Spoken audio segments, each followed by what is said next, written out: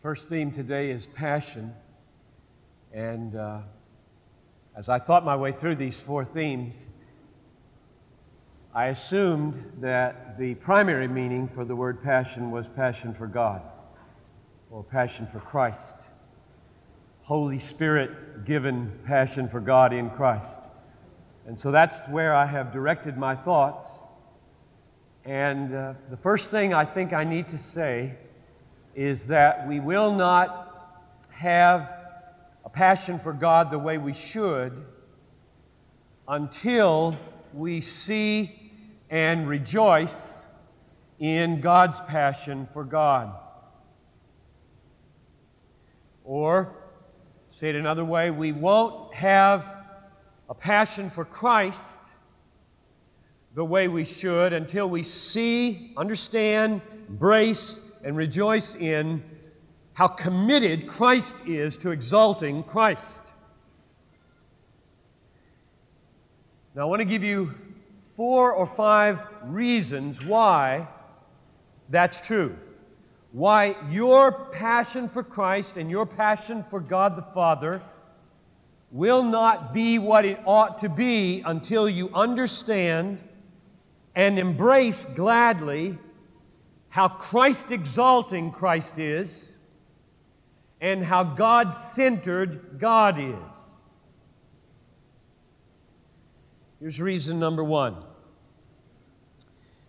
Until you see and savor how God-centered God is, you don't know Him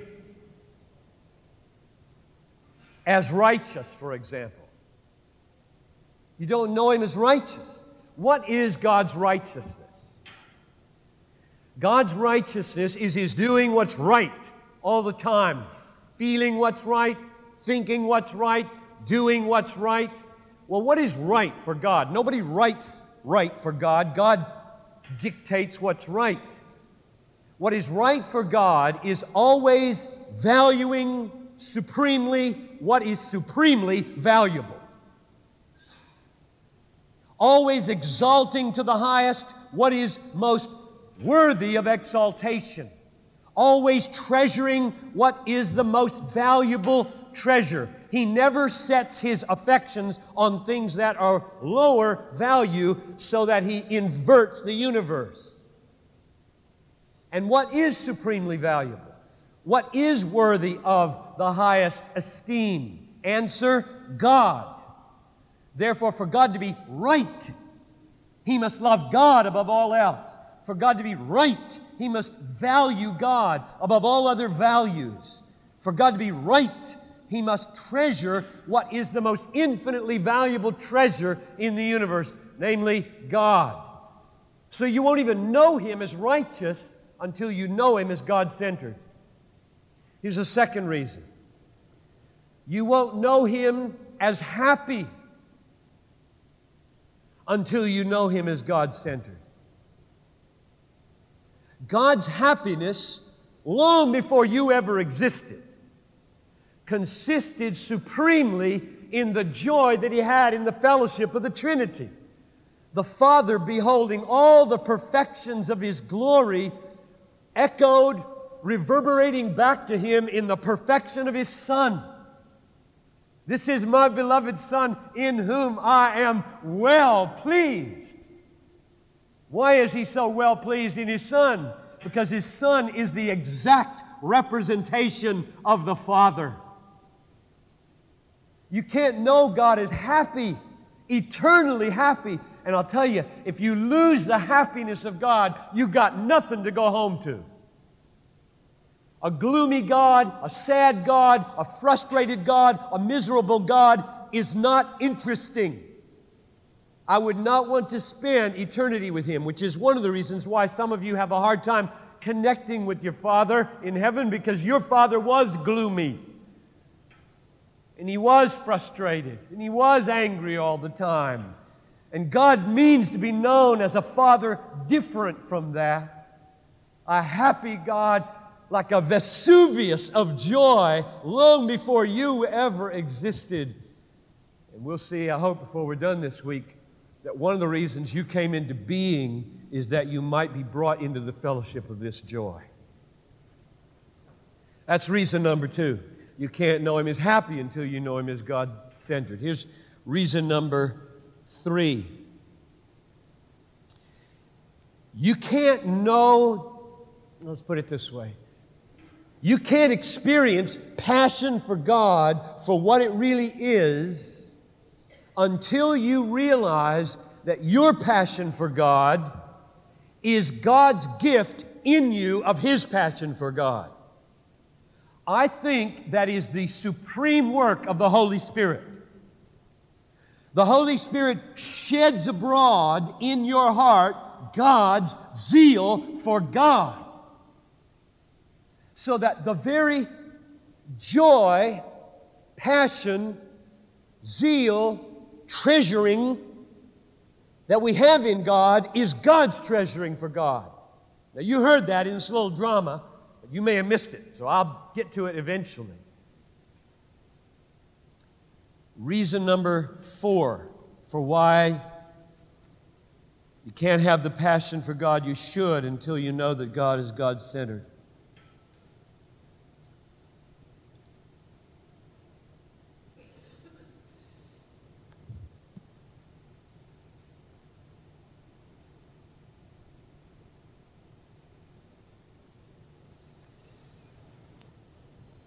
You can't know what it is to be loved until you know that God is God-centered.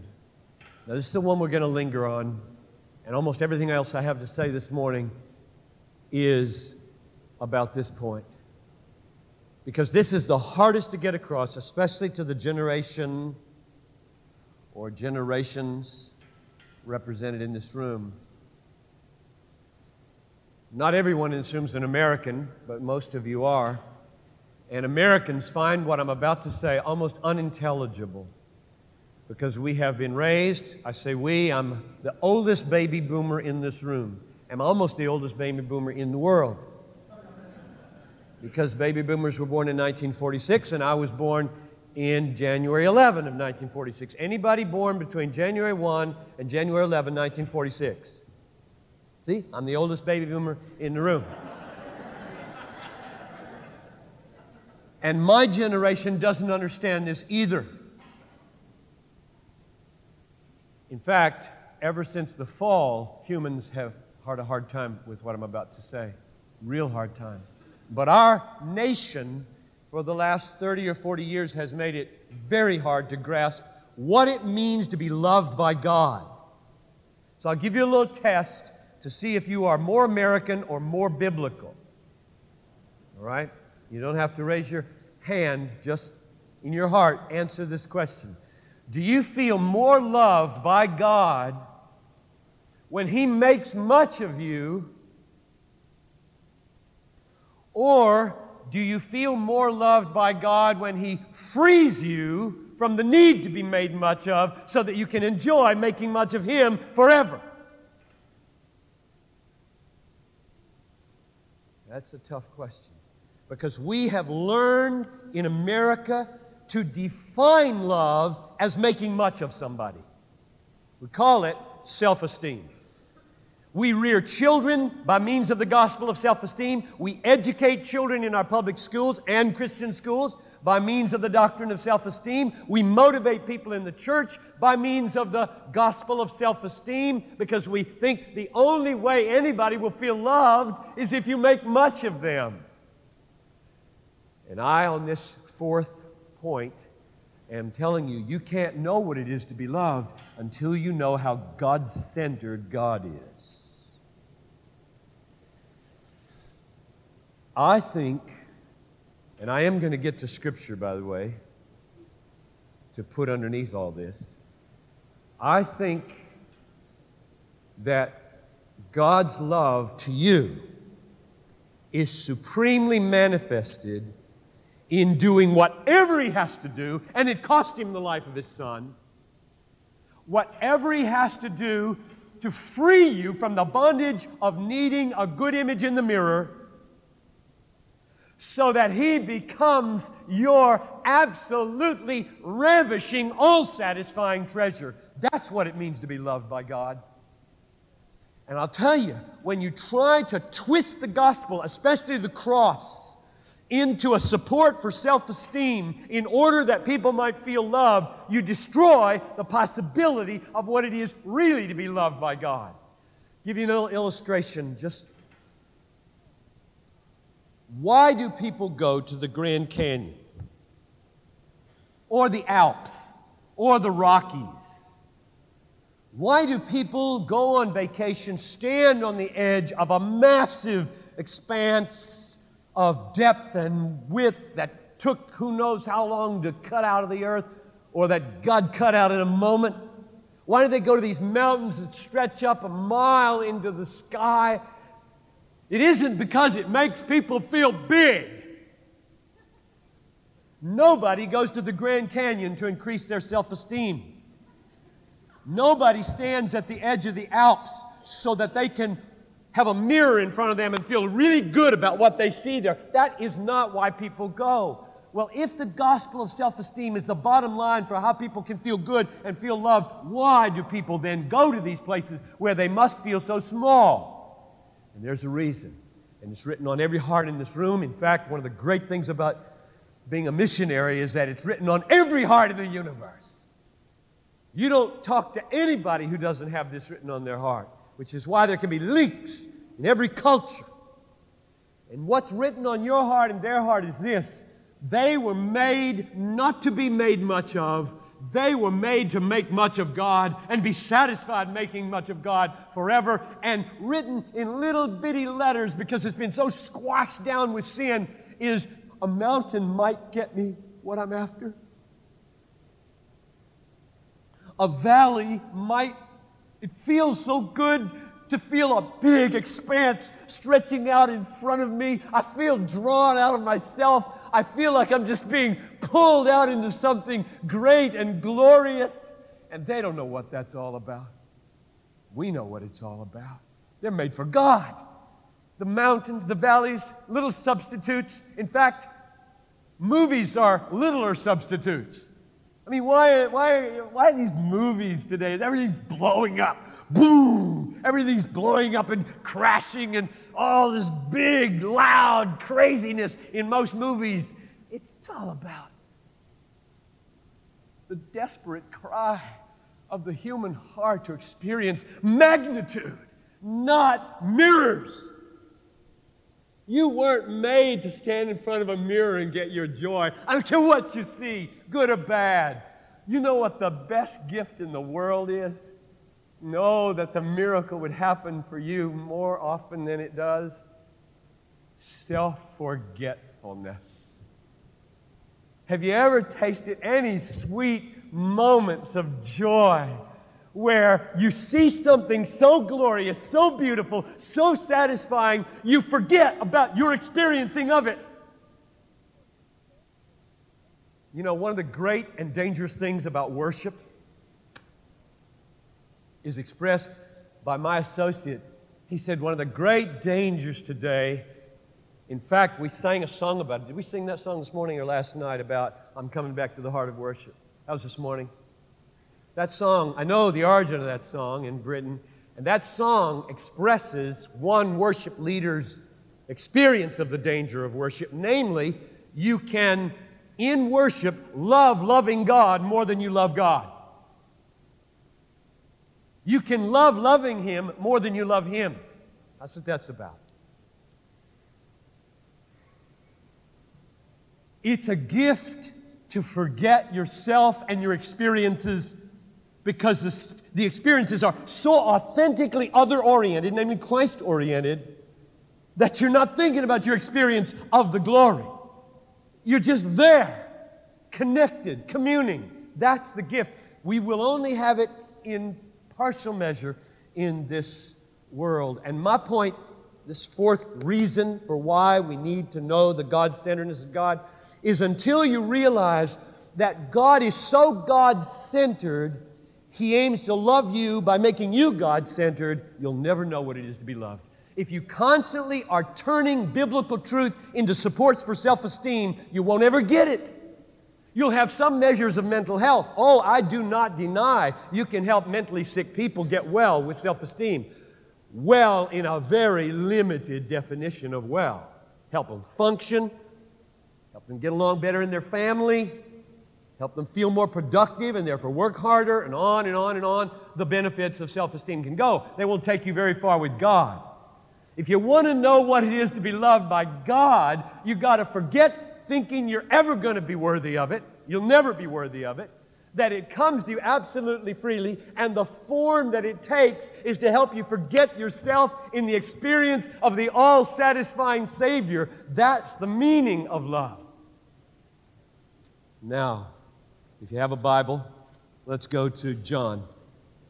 First, we'll go to John 11, and then we're going to go to that text that was being read during the drama, John 17.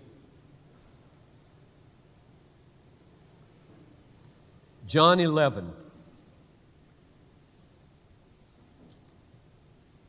This is the story of Mary and Martha and Lazarus.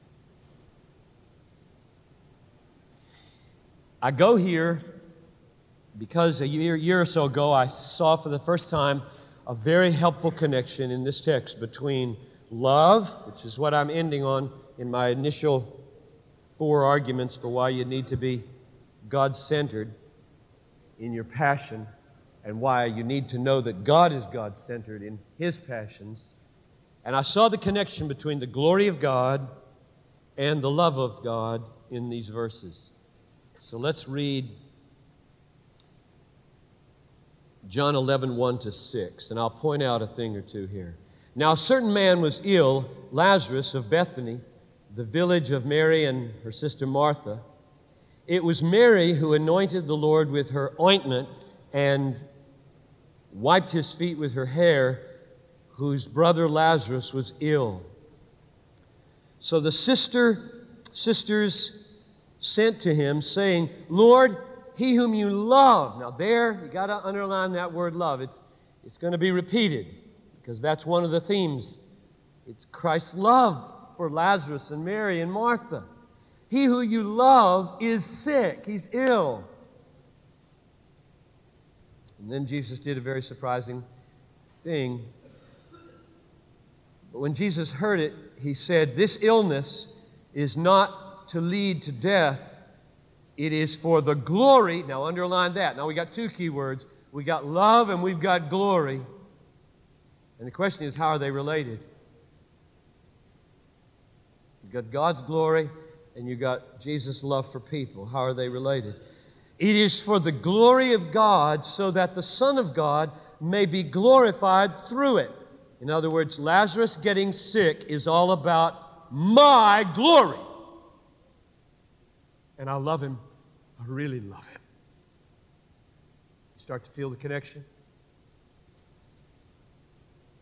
Verse 5. Now Jesus loved. Here it is again. Don't miss it. It's being emphasized. Jesus loved Martha and her sister and Lazarus. So what He's about to do is not unloving. It's going to look unloving, really unloving. It's going to be felt as unloving. And many of your experiences have felt that way. If He loved me, why? I got pneumonia at this conference. Why did I leave behind such a broken ministry? Why am I feeling so discouraged? Why am I being tempted by lust? Why? If He really loves me, and look at what Jesus does after saying He loved them. He loved Martha, her sister, and Lazarus. So, that's what my version has, that's right, or therefore. If you don't have a so or a therefore, get a new version. So, when He heard that Lazarus was ill, He stayed 2 days longer in the place where he was. And let him die, so that he be dead 4 days. A long time. Good and dead. Good and dead, my friend. What in the world is that so? You see the so, the therefore? Versions that leave out these little connecting words drive me up the wall because I build whole theologies on connecting words. He loved them, therefore He let Him die. Therefore He let Him die. Therefore He let Him die. Why?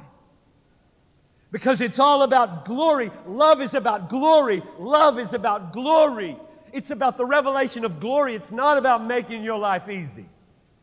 It's not about keeping you alive. It's not about keeping your spouse alive. It's not about keeping your kids alive. Missionaries, you know this, don't you?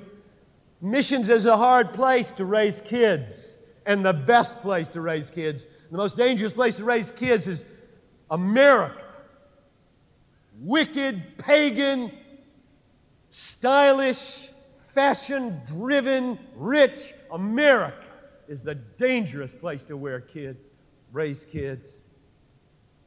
So don't be afraid of taking your kids to the hard place. They might die. That doesn't mean you're not loved. This text has taught me that when Jesus loves us, He will do whatever it takes, whether it's His Son's death or my brother's death, to show His glory to me so that I love His glory and not myself or my brother more than him. Now let's go to chapter 17. This is what was being read during the skit. Chapter 17, verses 1 to 5. Now, this is the text that just blows me away when I think of how Jesus means to love us. This is what is so hard for people to understand. We want to be made much of when we are loved. We think that's what love is. Now, I assume you will agree with me that John 17, the high priestly prayer of Jesus, is a loving prayer. If you don't agree with that, you come to me afterwards and tell me why so that I can try to fold that into my thinking, or at least help you to get it out of your thinking.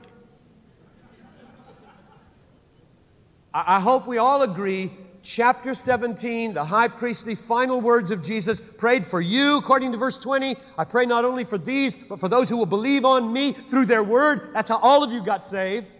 Through their word, you believed. So He's praying for you. Is that not incredible? Jesus prayed for us here in this conference. Now, what did He pray out of love? Listen to these incredible first 5 verses of prayer for us. When Jesus had spoken these words, He lifted up His eyes to heaven and said, Father, the hour has come.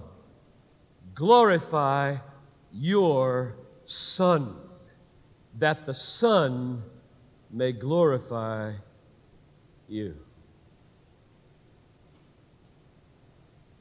Wait a minute. I thought you were going to pray for me. And you're all worked up about your glory, Jesus.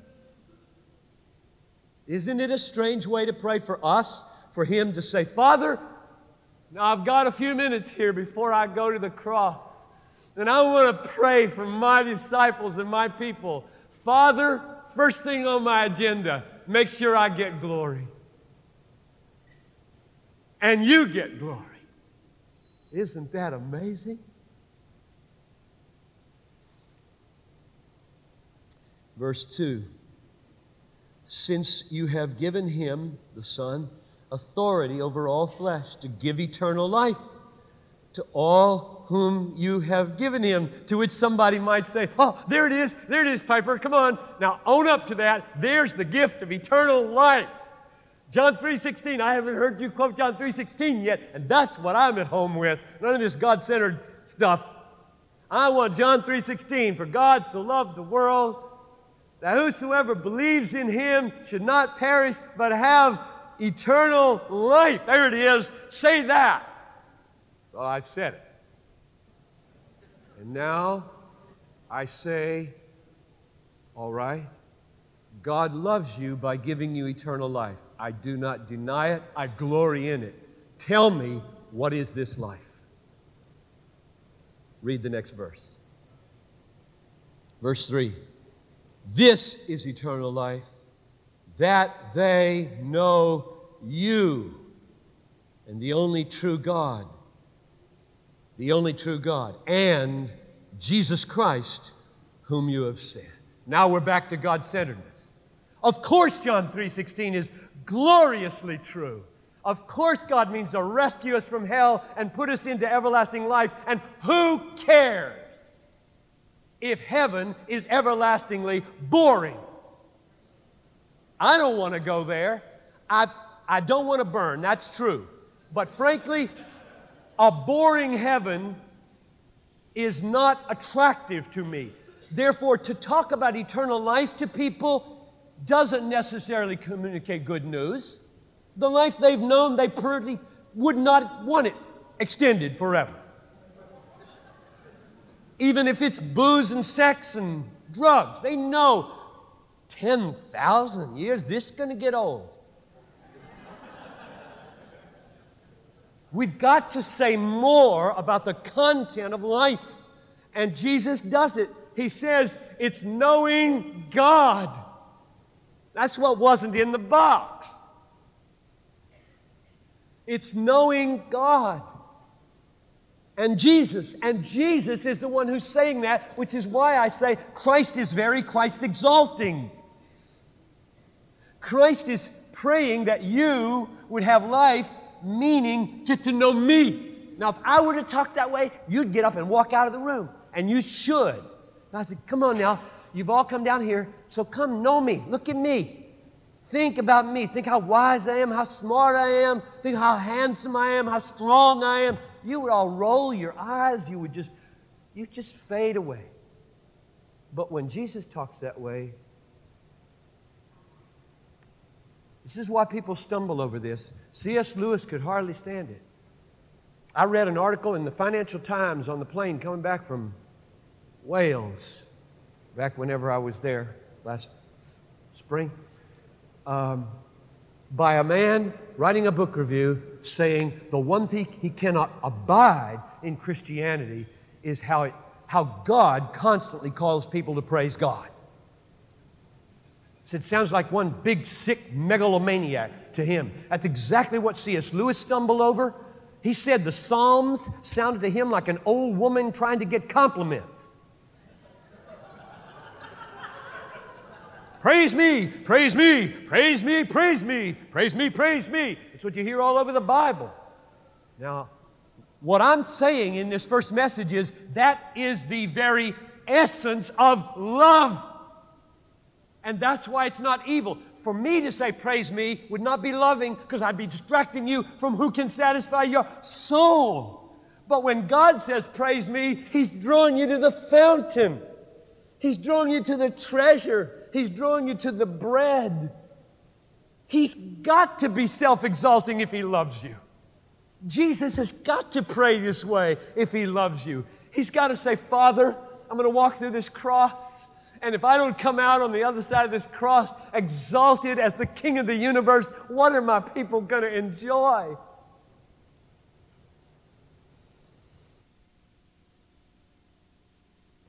Now, verse 4, I glorified you on earth, having accomplished the work that you gave me to do. All of His work has been about glorifying the Father. And now, Father, glorify me in your own presence with the glory that I had before the world existed. So the first paragraph of His prayer of love for you is to secure from the Father His own exalted standing. Do you see why I said you can't really know Him and you can't have a passion for Him until you realize how utterly Christ-exalting Christ is? How utterly God-centered God is. Now, one more glimpse, and this was also read in the drama. Verse 24, Here we see why the exaltation of Christ is loving. Verse 24 of John 17. Father, I desire that they also whom you have given me may be with me where I am, to see my glory that you have given me because you loved me before the foundation of the world. So now, why is it loving for Christ to say, oh, Father, glorify me. Give me the glory that I've always had. I laid aside many of the outward forms of it as I became a servant in order to pay the price of all these unworthy people so that they could be loved by you forever, meaning so that they could see and enjoy me forever. And now, Father, I've done what I have to do, and you're about to do what you have to do to install me at your right hand, name above every name. Now I ask, get them there. Get them there so that they can see it. You see the opposite of this in self-esteem? Salvation is not a mirror. No matter how cleaned up, no matter how shapely, no matter how strong, no matter how handsome, no matter how worthy, salvation is not a mirror. It's Christ's glory. Now, here's the biggest, well, that's an overstatement. Here's a big obstacle that I feel, and if you think about it, I think you would feel too. All right, you're saying that my final destiny is to see Him as the most glorious reality of the universe, be drawn into His fellowship where I can participate in His joy. I frankly don't have the capacity to enjoy God enough so that He would be honored by my joy or so that I would be satisfied by my joy. I don't have it. And that's true. So what's got to happen? And that's what the last verses of this prayer are about. He knows that. He knows you don't have it. He wants the glory of His Father and the glory of His self to be exalted in your enjoyment of that glory forever. And He knows you don't have the capacity to enjoy Him appropriately. So what's He going to do? What does He pray? Verse 25. O righteous Father, even though the world does not know you, I know you, and these know that you have sent me. I made known to them your name, and I will continue to make it known. Here it is. That the love with which you have loved me, the Father has loved the Son, may be in them, and I in them. What does that mean? What's He praying? What's he asking God to do? He's saying, Father, you have beheld me in the fellowship of the Trinity from all eternity and have seen your glorious perfections reflected back in the panorama of my glory, and we have enjoyed each other with infinite joy. Oh, imagine the energy that flows between the Father and the Son, which is the Holy Spirit personified. Imagine the energy that holds this magnificent universe in being, flowing between two beings created through that supremacy song from Colossians. It's all about, I just read Colossians last night, the supremacy of Christ in all things. Just imagine He holds in beings not only the planets, not only the solar system, but all the billions of galaxies that are out there. Imagine the power in Jesus Christ and in the Father, and they have been investing all of that power in loving each other forever. This is why all the universe is about joy. The universe came into being by the overflow of the power of joy. And now He asks, let this land on you with unspeakable wonder. He asks that the love that the Father has for the Son may be in you. I used to worry about heaven being boring when I was a child. I didn't like the images of heaven in the Bible. They seemed boring to me. I like grass, not gold. I like to throw ball on grass. And now I've become much more person-oriented and less thing-oriented, though I do love the creation because the creation displays the glory of God, according to Psalm 19. But mainly, I want to be assured that when I see Jesus and in and through the visible God-man see the invisible God, I want to be sure that I have the wherewithal to increase in joy forever. And if He left me to my resources, my little heart, my little capacities to delight in Him, I would be scared to death that I'd run out of energy in about 2 weeks. But now He's told me, you will not be left to yourself.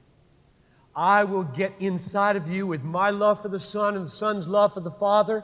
And by the Holy Spirit, I will make sure that you have divine capacities to enjoy God's never-ending glory.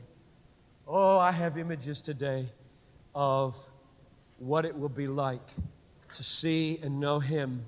And let me just close with one of those images. Go back to the mountains.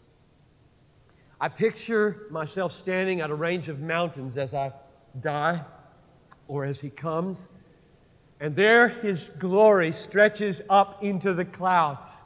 And I don't know how high they go, but they're high because the cloud layer is high. And what I see, I stand in awe of, and I say, I could take 10,000 years to roam those mountains, and I do.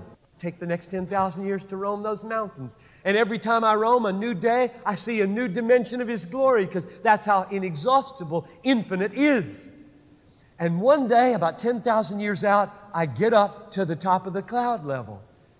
And I poke my head up into the cloud level and realize it's not a very thick cloud level. It's about 6 inches thick. And I get my head on the other side of it and whoosh, another range of mountains is right there in front of me. And this was just a little foothill that I've been roaming in for the first 10,000 years of eternity, enjoying all the kinds of new discoveries of God's wonder and God's glory. And I stick my head above it, and there goes another one. This might take 20 or 30 or 40 million years to range. And at the end of that, I go through the cloud cover, and there goes another one. And do you know what infinite means? They never stop. I mean, eternity and infinity is a mind-blowing reality. And we have been told here now, you're going to be fit for it. Don't worry. Don't worry. You will have the emotions. You know, it's interesting. I'll close with this. You hardly have to be told this because I just came from the Wycliffe Triennial Gathering. Wycliffe Bible Translators in Waxhaw, North Carolina. And it was a group about this size too. And their entity leaders, as they call them, typically Wycliffe, entity leaders from all over the world, they came, and they're a very attentive group also, but Wycliffe are a very unemotional group. And it is so wonderful of the way God works to take introverts who don't want to be around people and send them to tribes to translate the Bible. So you can come along about 100 years later and renew the churches that have died in the meantime.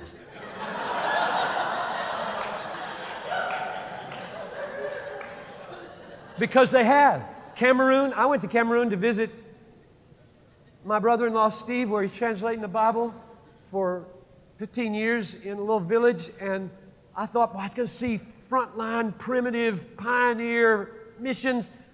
Church has been in Cameroon for 150 years, and it's dead. Not all of it, but a lot of it. It's dead. Wycliffe is a church renewal movement. But I'm losing my train of thought. The train of thought was emotion. Emotion. This group is not made up mainly of introverts, I gather. Because all I heard on the video last night was relationships, right? We're in this because we like each other. I wonder, where's the world come in, you know? I'm sure it does, and Sam will explain it. Well, that's a good thing. But even you, at times in your less than satisfied moments, know that your own capacities for joy aren't enough for Jesus. He's just too big, too worthy, and eternity is too long. And therefore, I just close with the promise.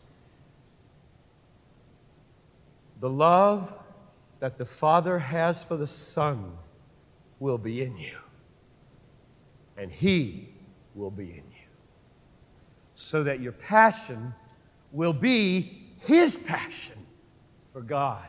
And it is inexhaustible. Let's pray.